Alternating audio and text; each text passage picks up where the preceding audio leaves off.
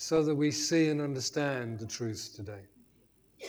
And then fire up our hearts with zeal, with faith, with action, so that we obey the truth and put it into practice too. And do both of these things so that our dear Lord Jesus will be more honored in us, we pray. Amen. Book of Daniel, Daniel 7. And the topic of these last chapters of Daniel, and we'll come back to them after New Year, is the kingdom of God, of heaven, and of Jesus the Messiah. And that's the same one kingdom. There is only one kingdom. It has different names. It's the kingdom of God, it's the kingdom of heaven. It's called those two things because in Matthew's gospel, Matthew wrote for Jewish leaders and he avoided putting the name God, so he called it the kingdom of heaven. Mark and Luke write the same things and report many of the same parables, and there they called it the kingdom of God because they weren't trying to kind of be politically correct with Jewish readers. So it's the kingdom of the God of heaven, and it's the kingdom which is now entrusted to Jesus the Messiah. Now in Daniel chapter 7, we jump back in time before chapter 5. It's a little difficult in some ways. Here Belshazzar in chapter 7 is in the first year as prince regent under the emperor Cyrus over Babylon. In chapter 8, Belshazzar's in his third year, and then it goes on into Darius's reign. But in chapter 5, Belshazzar's reign ends. So why is this jumping around? Well, here's the thing. The first 6 chapters of Daniel vindicate his character and calling as a prophet. It's a narrative of example. Our topic going through the book of Daniel is living for God in a godless world. And that's exactly what Daniel and his 3 friends did. We only hear about them in their work in the world courts, but that's what they did. And then in chapters 7 to 12, you've got the prophecies of Daniel. So actually, this book is kind of the other way around to the way that Paul usually writes one of his epistles. Paul sets out to begin with the principles, the doctrine, the statements of truth. You have been raised with Christ. You're dead to sins and so on. And then he applies it and says, therefore. Practical application. In Daniel, it's kind of the other way around. Here's the examples. Here's why. Here's how they lived. Here's why they lived like that. The last 3 chapters. And if we're thinking about the kingdom of God, here's the statements of the kingdom of God in chapter 6 to 7 to 12. Some of the how we've looked at already in chapters 1 to 6. Now I thought, foolishly, that I'd just wrap up Daniel today and do all the rest of the chapters just in summary, and then we'll move on. And I even said that to some people as late as Friday night. And then, one of those times when God wraps you across the knuckles or something like that, you think, he kind of says, what? Sorry, what? Isn't all scripture profitable, David? Yes. So why are you rushing through it? Okay, sorry. So I've repented of my foolishness. And we're going to do Daniel 7 today and other chapters later. To sum up the prophecies of Daniel, chapter 7 to 12, these are the main points. God reigns as sovereign king. Kingdoms and empires will come and go, but his kingdom, founded in Jesus or refounded in Jesus, will grow to fill the whole earth. There are detailed predictions in these chapters about the kingdoms from Daniel's time onwards. But the main point of all that detail is to give the countdown to the coming of Jesus Messiah, which was about 500 years after Daniel's time. Daniel is not about the second coming of Jesus, the end of the age, the resurrection of the dead, the final judgment. It's about the timing of his coming, his life, his resurrection. I've put those in the wrong order, haven't I? His life, his death, his resurrection, and ascension, incarnation. It's about that timing. So to repeat my last point there. When I was a lot younger, I only heard the view that the prophecy of Daniel leapt out way beyond his time to the end of the age and the second coming of Christ. That's still probably the predominant view among American evangelicals today, and American evangelicalism, Christianity, exports itself all over the world. So a lot of the rest of the world thinks like that because it came from there. But I came to understand that these prophecies, in fact, give a countdown clock to his first coming, and I'll show you that in January. Much of Daniel's prophecies point well into the future beyond his time, but they do not necessarily point into our future. Prophecies come to pass. They are fulfilled. Prophecy may have been fulfilled in the succeeding years. But many of us have grown up with a way of handling the Bible called futurism. It's all about us or after us. It's a very arrogant way of approaching the Bible, really. It's a basic mistake. Bible prophecy may have been fulfilled any time from the time the prophet gave it onwards. We need to pay attention to Bible history, then to the rest of human history, and check whether what has been prophesied as then has come to pass. Did it happen? To say that again, what lay in the future from the prophet's viewpoint may be now in our past. There's a lot of detail in these remaining chapters of Daniel, but they are primarily about what was then future to Daniel, the appearing of the Lord Jesus on earth. He's going to the cross, he's being raised from the dead, and he's being raised to kingdom, ascending and receiving his kingdom. Daniel, earlier on we've heard of Nebuchadnezzar's dreams and how Daniel by the Holy Spirit understood them. Now it's in Daniel 7, it's Daniel who dreams. So I'm going to put a few headlines up on the screen just as we go along. We're not there yet. Daniel 7, I'm going to read it to you with a few interruptions. In the first year of Belshazzar, king of Babylon, Daniel had a dream and visions of his head while on his bed. That's what Nebuchadnezzar had in Daniel 2. Then he wrote down the dream, telling the main facts. Daniel spoke, saying, I saw in my vision by night, and behold, the four winds of heaven were stirring up the great sea. That great seas in the Bible are all about Gentiles, Gentile nations. And four great beasts came up from the sea, each different from one another. By the way, Daniel's got a lot of parallels with Revelation, but we haven't got time to explore them yet. Daniel 7, the first beast, describes the Babylonian Empire, the empire of Nebuchadnezzar and Belshazzar and so on. The first was like a lion and had eagle's wings. I watched till its wings were plucked off, and it was lifted up from the earth and made to stand on 2 feet like a man, and a man's heart was given to it. Verse 5, the empire of the Medes and Persians, pictured as the bear. Daniel 7, verse 5, suddenly another beast, a second, like a bear. It was raised up on one side and had 3 ribs in its mouth between its teeth. And they said thus to it, arise, devour much flesh. Next one. The Greek or Macedonian Empire. The Greeks like to call it the Greek Empire, but he was actually the king of Macedonia, which is the northern part of Greece, who founded this empire. That was Alexander the Great. After this I looked, and there was another, like a leopard. Alexander rampaged across the Asia as far as the northern territories of India and created an empire filling pretty much the then known world in 10 years. If that's not running like a leopard, I don't know what is. This one was like a leopard, which had on its back 4 wings of a bird. Again, speed. The beast also had 4 heads, and dominion was given to it. When Alexander the Great died, his kingdom, his empire was divided into 4 parts because he had no heir. Then in chapter 7, the Roman Empire. Have I got this in the wrong order? I've just taken it out. Okay, sorry. Daniel 7 is the Roman Empire. After this I saw, verse 7, in the night visions, and behold, a 4th beast, dreadful and terrible. You can't really describe it. It's just awful. Exceedingly strong. It had huge iron teeth. It was devouring, breaking in people, and trampling the residue with its feet. It was different from all the beasts that before it. It had 10 horns. Horns are usually rulers. I was considering the horns, and there was another horn, a little one, coming up among them, before whom 3 of the first horns were plucked up by the roots.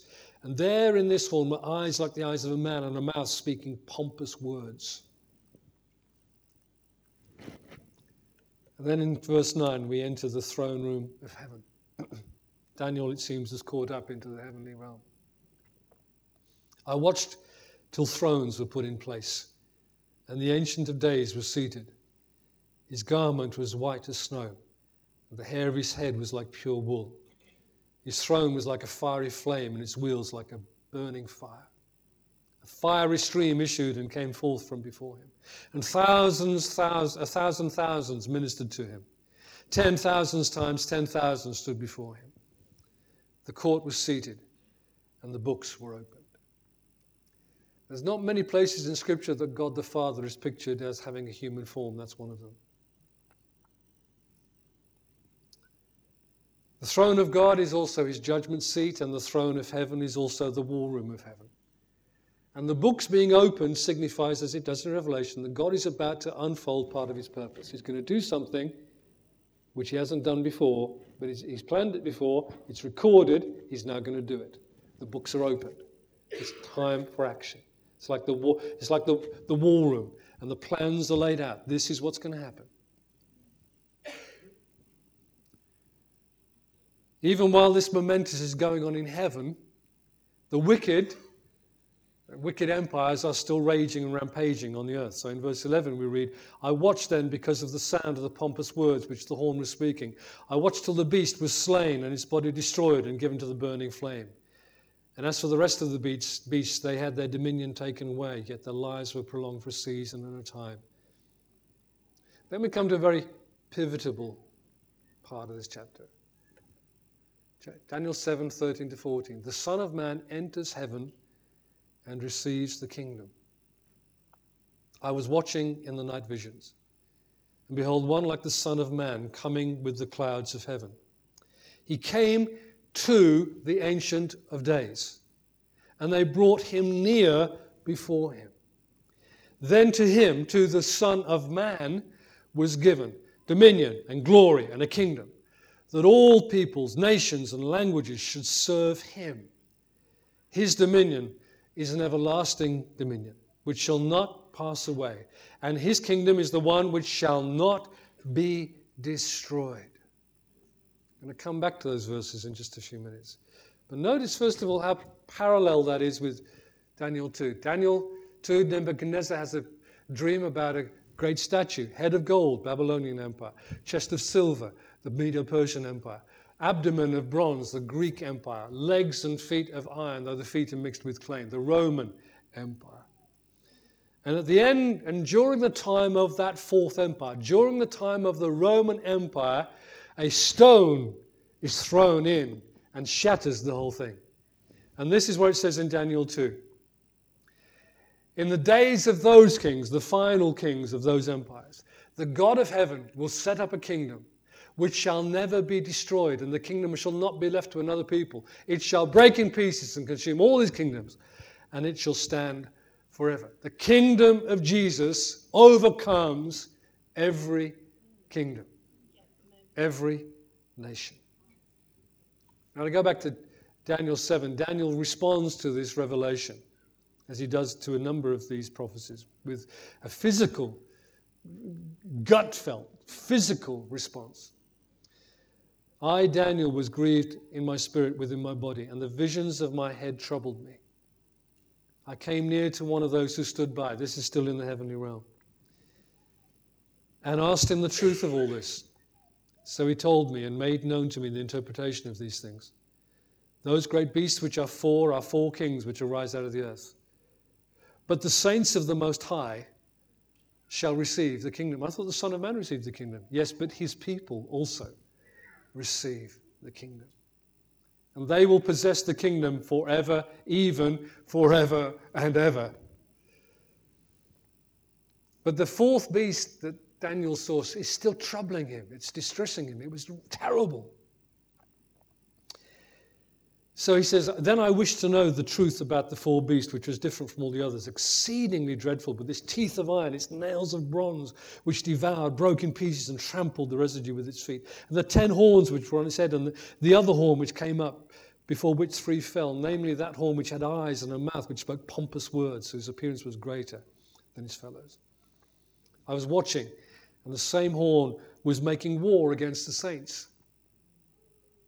The Roman Empire firstly persecuted and destroyed the nation of Israel, and then later or even before that, persecuted so as to destroy Christianity. Couldn't do so, but it tried through Nero.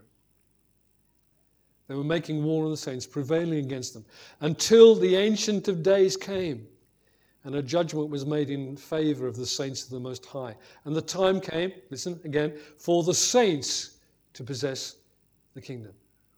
This is what the Watchers said. The fourth beast shall be a fourth kingdom on earth, which shall be different from all other kingdoms, and shall devour the whole earth, trample it and break it in pieces.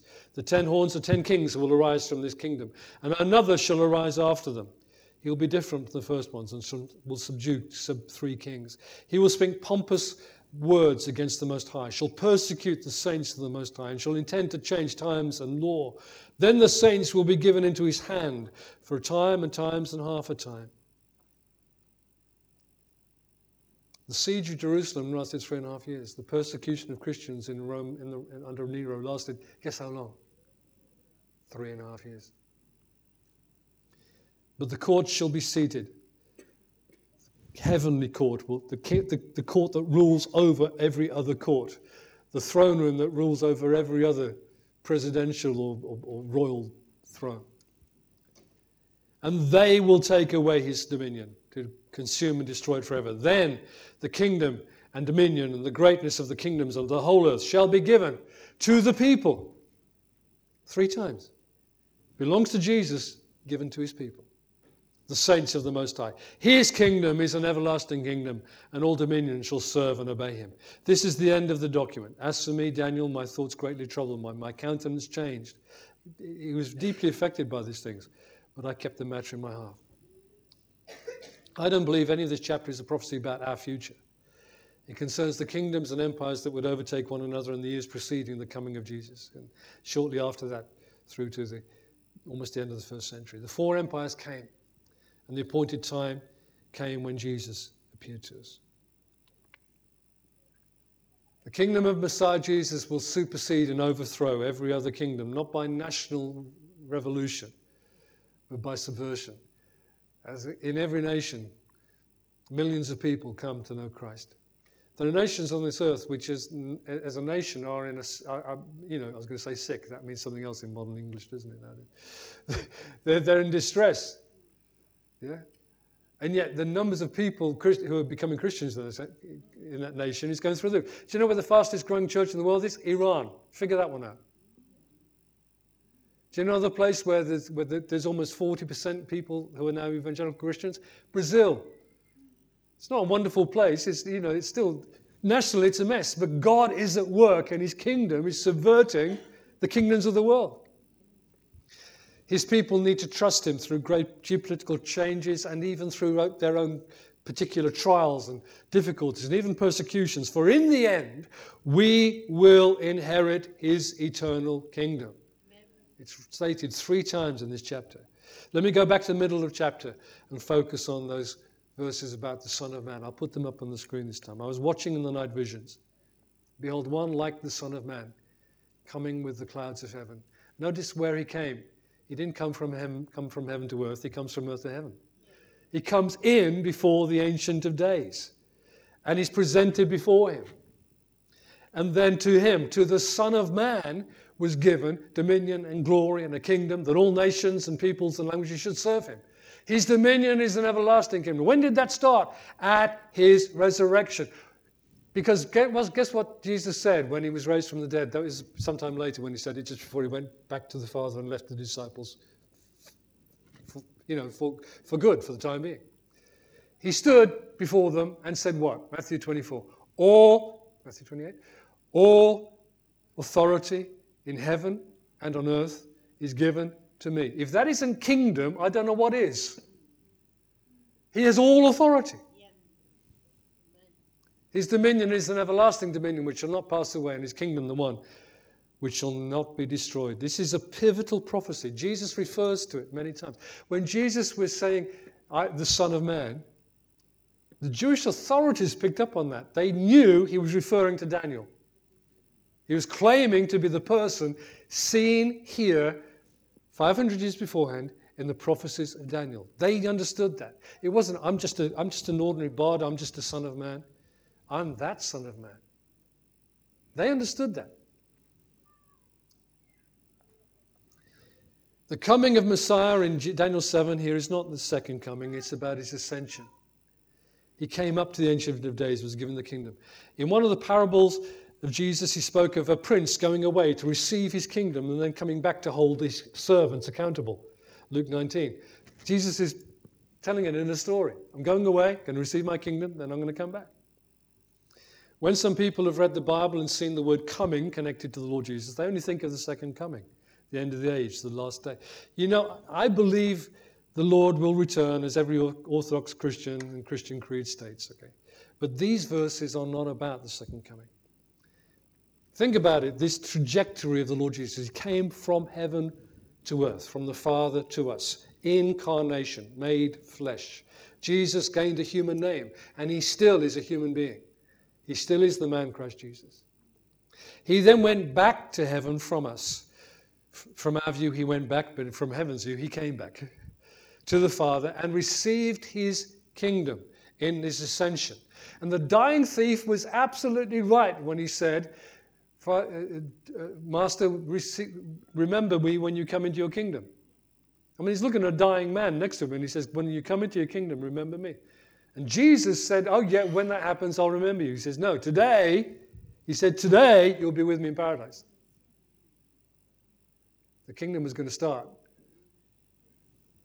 when Jesus rose from the dead. He will come back from heaven to earth. He's appearing. The Greek word parousia we looked at in Thessalonians. He will come to complete his kingdom by raising the dead, judging the world, and renewing the heavens and the earth by a fiery recreation. Let's go to when Jesus was being tried by the Sanhedrin, Mark 14, simple version there. He's on trial for his life before the Jewish authorities, the Jerusalem authorities. The high priest says to him, are you the Christ, the Messiah, the Son of the Blessed? Jesus said, I am. And you will see the Son of Man sitting at the right hand of the power and coming with the clouds of heaven. You will see the Son of Man sitting at the right hand of God and coming with the clouds of heaven. In other words, Jesus is saying there, first of all authority in heaven and earth is going to be given to him. And you better be careful, because when if the Son of Man comes to bring judgment, the Son of Man comes to hold you accountable, you're going to be in a whole heap of trouble, aren't you? In the same way that the Lord Yahweh had, in the Old Testament history, brought judgment, chastisement to the people of Israel and to Jerusalem. Jesus is going to do it again. That's what he's saying to the Jerusalem authorities there. The kingdom of Jesus cannot be overthrown. It can be resisted, but it will advance because it's driven by his almighty power, not just by human intelligence and energy. By the way, I'm going to spoil another scripture for you. For some of you. When Jesus said this, I will build my church and the gates of Hades will not prevail against it, or in some Bibles, the gates of hell. That phrase, the gates of Hades, does not refer to the devil and the powers of darkness. It's not a new phrase. In the Old Testament, you can read about the gates of death and the gates of Sheol, which is also translated as hell sometimes. And Sheol in the Old Testament, Hades in New Testament, is not the works of the devil. It's actually death. It's the grave. When Jesus said, I will build my church and the gates of Hades will not prevail against it, this is what he was saying, very simply, I will build my church and death won't stop me. Death itself won't stop me. Why? Because he rose from the dead. That's exactly what that verse means. And if death couldn't stop him, nothing will.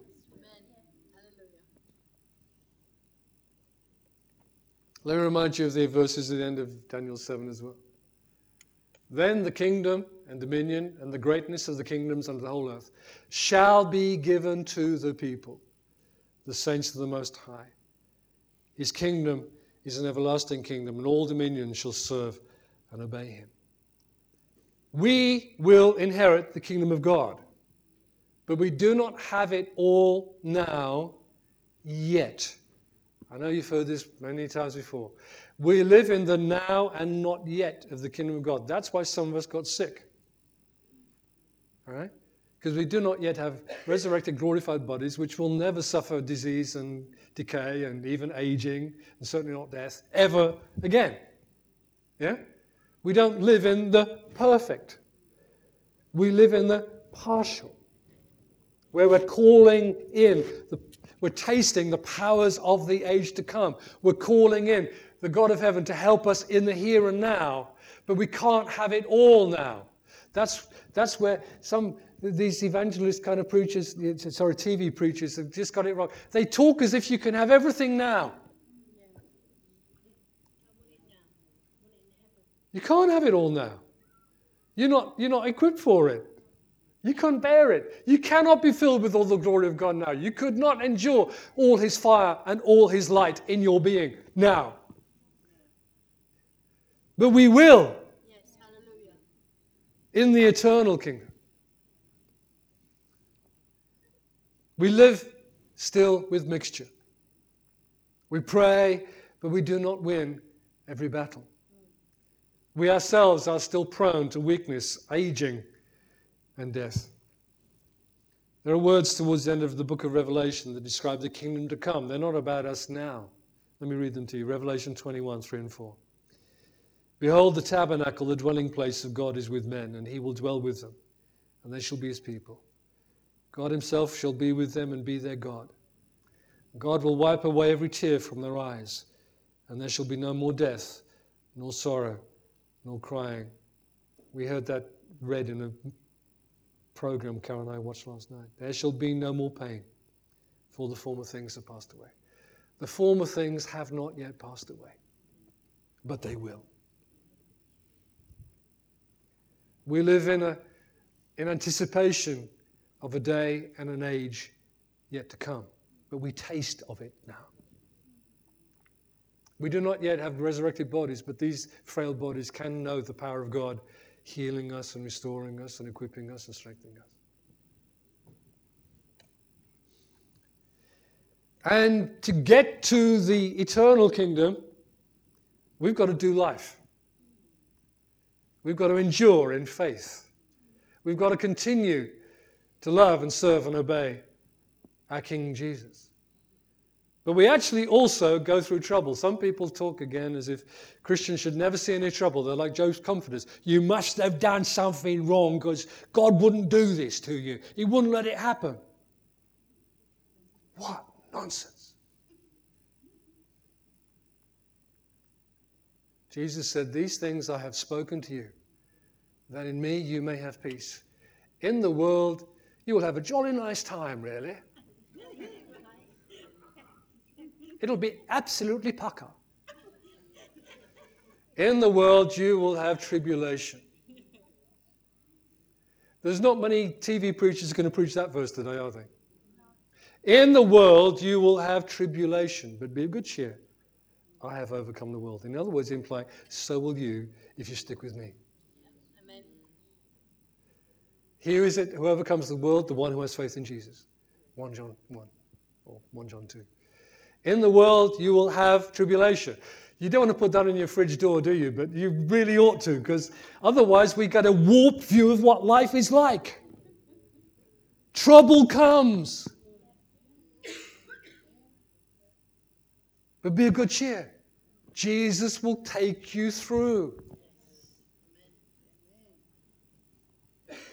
In Acts 14, Paul and his friends with him, it says in Acts 14:21, they returned to Lystra, Iconium, and Antioch, strengthening the souls of disciples and exhorting them to continue in the faith, saying, we must through many tribulations enter the kingdom of God. And you think, well, I'm not encouraged by that. Well, that was encouraging. It was encouraging. Because when trouble comes, you think, it's okay. It's part of the journey. God will take us through it. We're told to expect it. We're going to endure it. We're going to come through it. Passing through the waters, going through the fire. The Lord is with us. He'll bring us through. Amen. So we are praying and working now for his kingdom to come. Increasingly in this age, but then completely in the end of the age. His eternal kingdom is our future inheritance. Let me just read some scriptures to you. Matthew 5 verse 3. Blessed are the poor in spirit, for theirs is the kingdom of heaven. 5 verse 10, blessed are those who are persecuted for righteousness' sake, for theirs is the kingdom of heaven.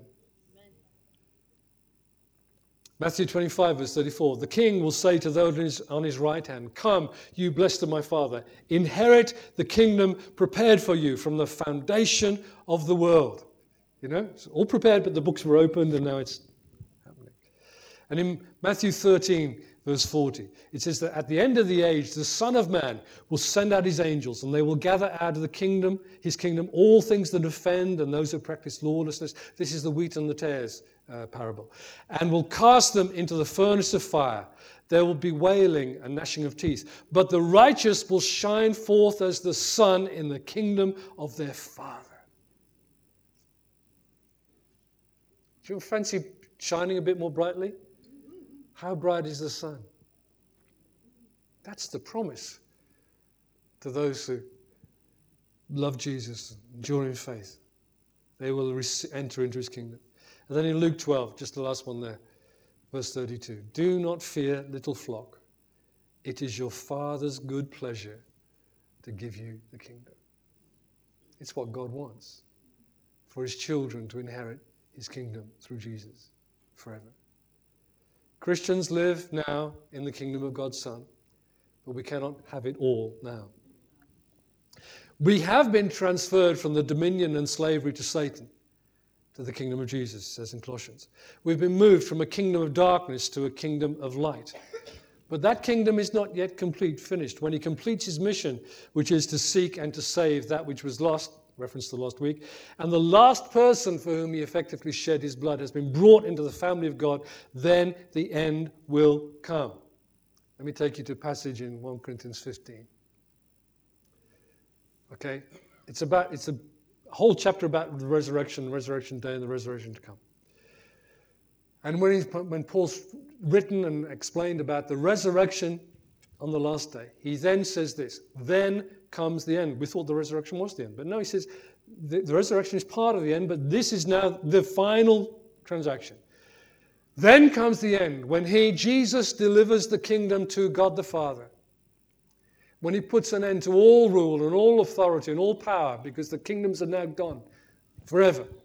All the national boundaries, all of the things are gone. For he must reign. Jesus now must reign until he has put all enemies under his feet.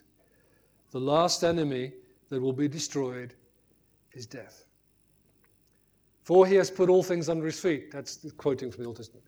But when he says all things are put under him, it's evident that he who put all things under him is accepted. God the Father is accepted.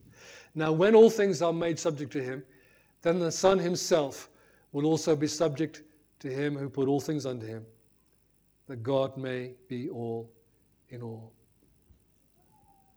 When Jesus has completed his reign, as if you like to think of it like this, the Prince Regent of God the Father, and when he's gathered all his people to himself, and he's lost not one of them, then he hands the kingdom as a completed thing back to God the Father. And we inherit our Father's kingdom. Meanwhile, every enemy has to be brought under the feet of Jesus. Every nation and every person must hear the gospel.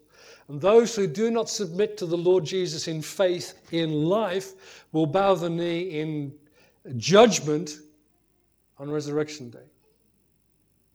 We are already, if we're Christians, in his kingdom. And we have these tremendous prophets repeated again and again in Scripture of inheriting his kingdom. But his kingdom is not yet complete. It's not our time for rest, but for work, including the great work of prayer, which we'll be doing on Friday. Plug. 8 till 10. Plug. How do we pray? Our Father who is in heaven, hallowed be your name. Your kingdom come. Your will be done on earth as it is in heaven. Now, as much as we can take, as we dare to hope for more of his kingdom. Finally, completely, when Jesus returns. I want to ask you, are you a citizen of God's Son? I didn't say, Are you a Christian? Because that can mean a number of things in a way. The danger is, for some of us, many people growing up in this country nowadays have no Christian culture at all. We're kind of gone. They talk about a post-Christian society. Some people were born into a culture which is still very deeply kind of Christian in culture. Well, however you grow up, there's a point at which you need to become a Christian. By conversion, being born again, and by conviction. This is now what you believe and live by. It becomes the prevailing influence in your life. This faith in Jesus is the number one priority. Conversion, conviction, Christian. Not, oh, I grew up that way. No, you became a follower of Jesus. Like we were saying on Friday night, you choose to be a kingdom man or a kingdom woman. To set your heart to follow Jesus as king. It's a growing kingdom, the kingdom of Jesus. It must grow and advance in the world. It must also grow and advance in me and you. Poor grammar, but there you go. His kingdom must increase in us. When it does so, we grow up. We become more mature, more responsible, more obedient, less fiddling around with nonsense and things which are harmful to ourselves and others. We grow up because we're pursuing something. Jesus said, seek first the kingdom of God and his righteousness, and all the things you need will be added to you. Food, housing, clothing. So seek first the kingdom of God. Priority. So let me give you some headlines to wrap this up. There's just one screen going to stay there for the next 5-10 minutes. First of all, Jesus is King, is Lord. We used to sing a lot of songs like that, very simple songs, you know. Jesus is Lord, Jesus is Lord, you know. Very, very simple song. But it's kind of gone out of fashion to be saying that. You know. We want Jesus to be the lover of our soul, and we want Jesus to show us his kindness and wonderful things, you know. Again, very moving hymns about those things. But Jesus is King. You don't make him king, you just own up to the fact he is. You don't elevate him one bit. You just bow to his elevated position as the one who has rulership over you. He's King, he's Lord, over me, over my family, over his church, over this nation and the nations of the world. That's why we're appealing to the Lord Jesus to do something for our nation. We're appealing to the higher authority than, well, let's not go there. They don't have authority until December the 13th, do they? Let me just give this to you. I thought it the other night, I wrote it down, and sometimes I have to go with what I believe the Lord tells me. You do not have to be a Satanist to serve Satan. You just have to buy in, sell out, or just give in to the values and ways of this world, and you are serving the one who is called in Scripture the God of this world.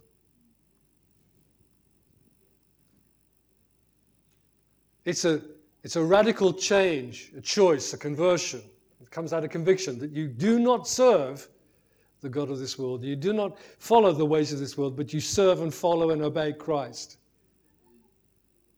It's a change. It's a decision. As Christians, we live for Jesus. We swim against the tide of the world. We are counter-cultural. We follow and obey him. And some people will deeply dislike us for it. That's okay. That goes with the territory. But we are following him, serving our King. Then Jesus rules me. How does he do that? By his word. Some people like to plead the blood, you know, and some early Pentecostals used to do it again and again. In fact, they used to chant the blood, the blood, the blood. Whoa, whoa, whoa, whoa, whoa, just weird. That is to misunderstand Scripture. We are cleansed and washed by the blood of the Lamb, but you know what? That's speaking about our conversion and our being made acceptable to God.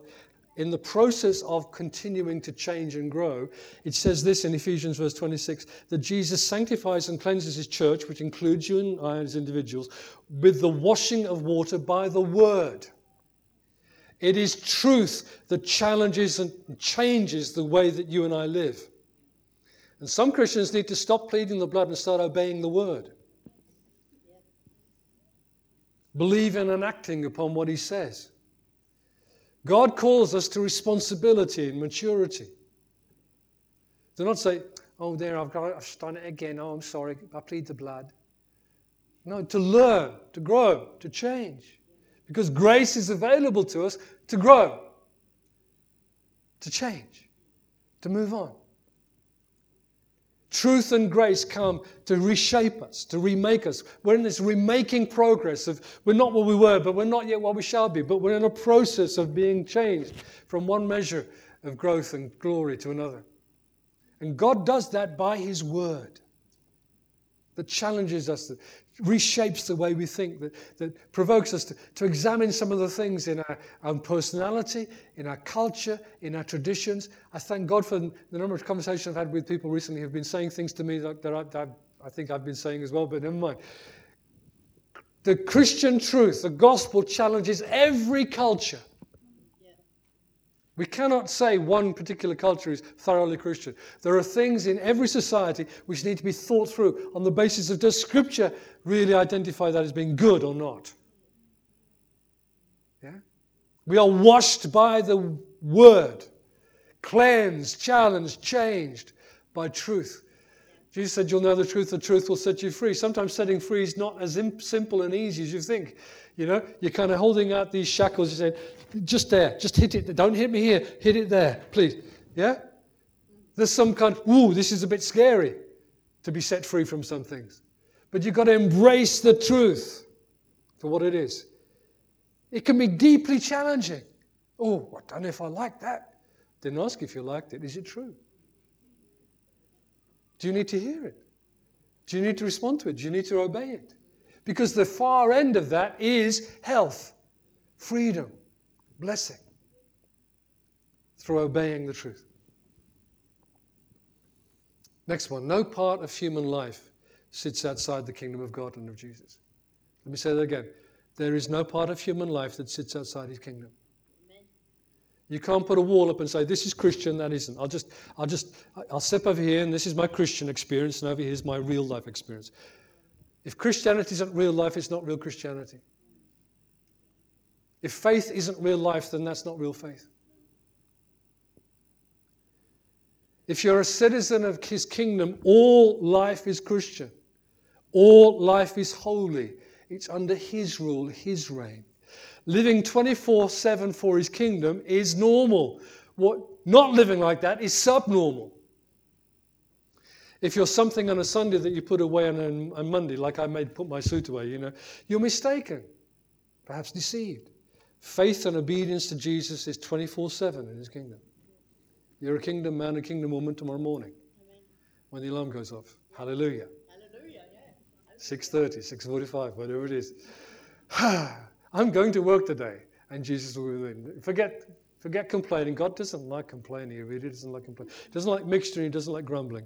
So if you want to kind of have a bad day, just start by grumbling. It'll give you a bad day, all right?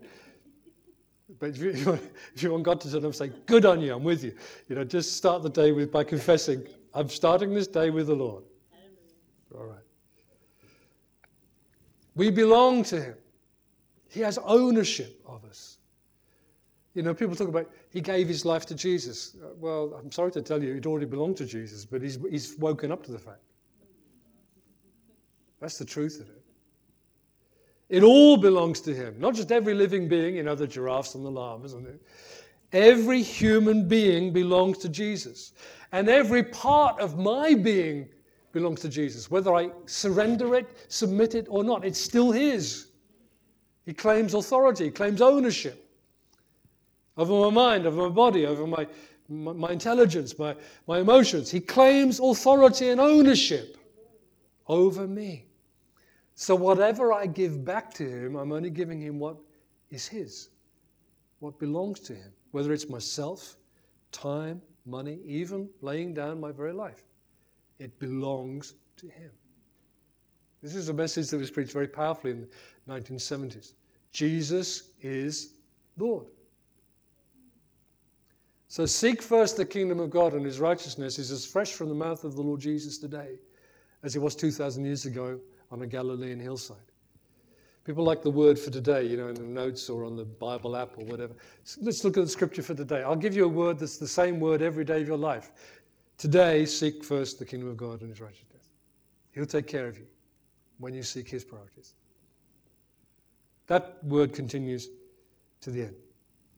Jesus is king now. Kingdom life is for now, not in some future 1,000-year reign. I'll explain that another day. Those who live now as citizens of heaven and servants of the King may have to endure great trials now, but they will inherit his perfect, glorious kingdom in the age to come. That is the message of Daniel 7. That is the message of Jesus to us. But do not think I can live like haphazard and wishy-washy and all over the place, and then suddenly, whoa, we're getting the eternal kingdom. Because if you serve him now, you'll be rewarded there. There's a scripture that implies that some people get into the eternal kingdom, as we would say, by the skin of their teeth. I do not want any of you to set your mind on that. But rather, with Paul's example, to say, I've served him well, there remains laid up for me a crown of righteousness, which belongs to all those who serve him and love him. Pursue a good entrance. A life well lived will be a life rewarded in the last day with a glorious entrance and a rich reward to his eternal kingdom. Amen. Let's pray together. I'm going to break bread.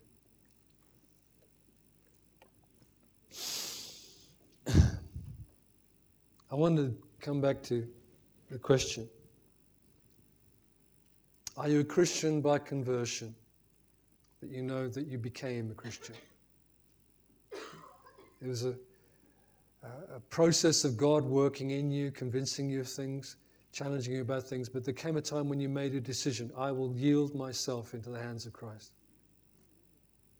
From now on I will follow him. And you hopefully acted it out in baptism in water as well. I need to remind some of you, you were baptized in water. You acted this stuff out. From this day forward, I follow him. He's my king. So, are you a Christian? As I've defined it for you. If you've never made that decision, you've never known that switching over of kingdom from darkness to light, Satan to Jesus, why don't you call on the name of the Lord Jesus right now? Oh, Jesus, please receive me. Please take hold of me. Lord Jesus, please switch me through into being someone who belongs to you, who sees your rulership and your kind kingdom over all of my life. I give myself to follow you and obey you. I give myself to discover the truth you have in your word that will change me and shape me. Not all in one go, but through the rest of my life. I'll be in this process of learning and growing and learning and growing. Jesus.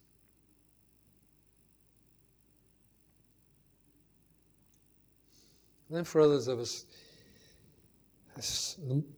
the men who are here on Friday, we got a kind of a shake-up, an awakening call. I'd written this sermon before I saw that, by the way. But it's so easy to drift. It's so easy to drift. The problem is, we are running against the wind, against the tide, as Christians. If you drift, you will drift backwards. You will drift downwards. You will drift with the world. You have to actually be consciously pursuing a course to stay following Jesus. You've got to stay switched on, not switch off. You've got to stay looking ahead, not looking back. You've got to stay focused on faith in Jesus and not being lazy about it. When you do nothing, you will drift backwards. That's the truth of it.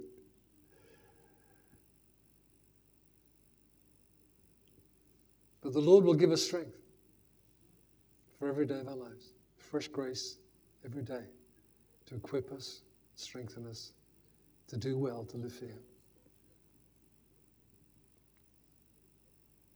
Do you need to pray? Any of us this morning, do we need to pray for fresh grace today? For forgiveness for having drifted, maybe? And say, Lord Jesus, you're King. You're King. I do belong to you. All I am and all I have is yours. I'm sorry for letting these things go so far out of my mind that the way I live has got rather changed from how I used to as a Christian. Please, Holy Spirit, come and work in restoring grace and reshape my heart again, refocus me again on the truth I do understand, I do know, and help me to live it for the honor of Jesus. Amen.